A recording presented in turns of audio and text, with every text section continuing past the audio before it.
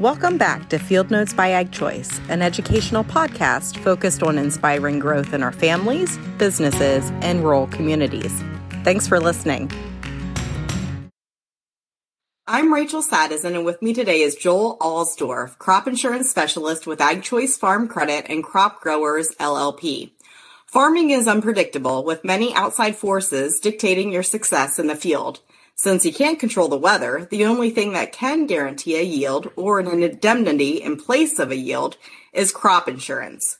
Crop insurance can help you survive as a disaster and return your business to profitability, improve your cash flow in a down year, and manage your risk.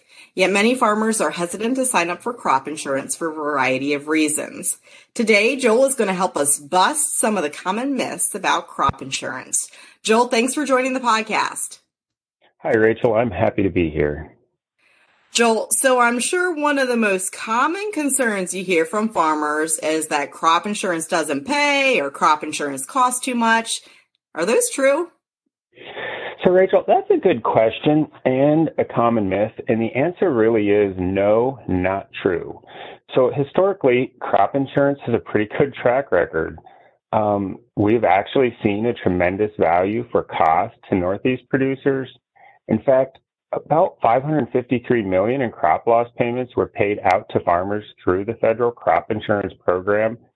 That coverage cost about $187 million in premiums. So, Rachel, that's a powerful return to our ag industry. The way I view this, if these growers had self-insured, Northeast agriculture would have suffered a loss of more than about $365 million in equity.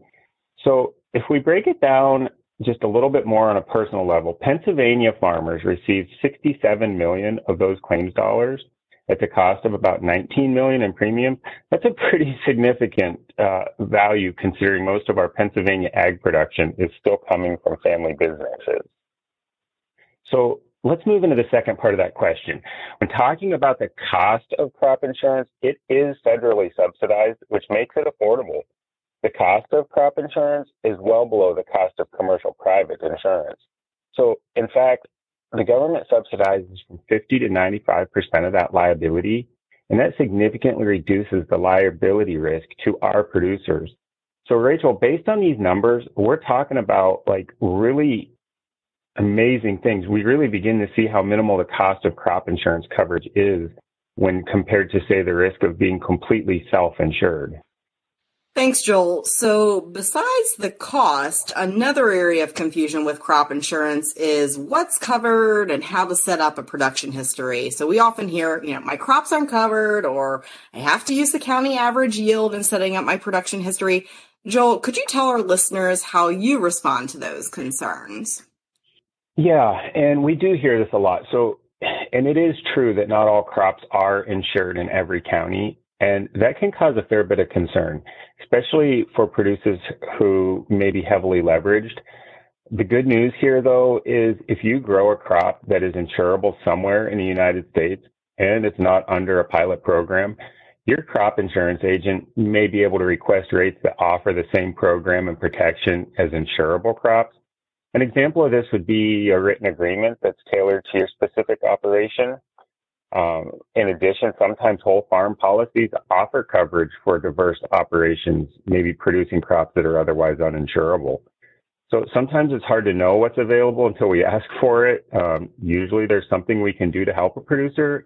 The last thing we want is for them to be standing there just left holding the bag alone. So, Rachel, we also talk a lot about production history and crop records. And I would say rightfully so. There's a lot to this. It really is, though, an area where farmers can strongly influence the quality of their coverage. So let me unpack this for you a little bit. Because your policy is based on a percentage of your production, and this is basically the deductible you choose. So you can see how good production records provide a stable framework for the best coverage. And now we understand there are a number of reasons why a producer may not have production records.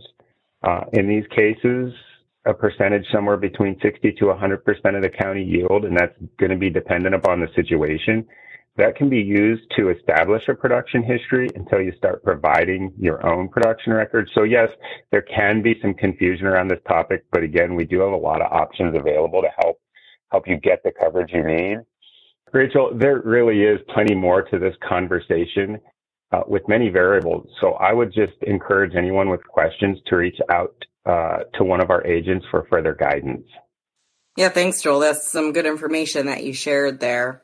So lastly, I guess let's talk about what's involved from an indemnity standpoint. And do farmers have to have a total loss to qualify? So the answer to that is no. Rachel, so many of what farmers face each day is based on percentages. We like to be able to get 100% of our hay made. We like to plant 100% of our corn on time.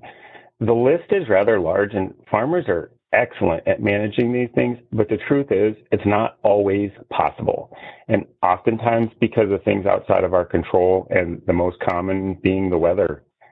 So I'm going to get real serious here for a minute, Rachel, and saying that what it really comes down to is how much loss can a producer stand before it affects the bottom line in a manner in which they may not be able to recover.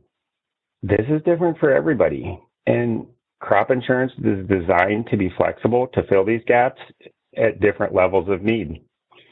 So in plenty of cases, a farmer may have a fairly small loss and still receive payment.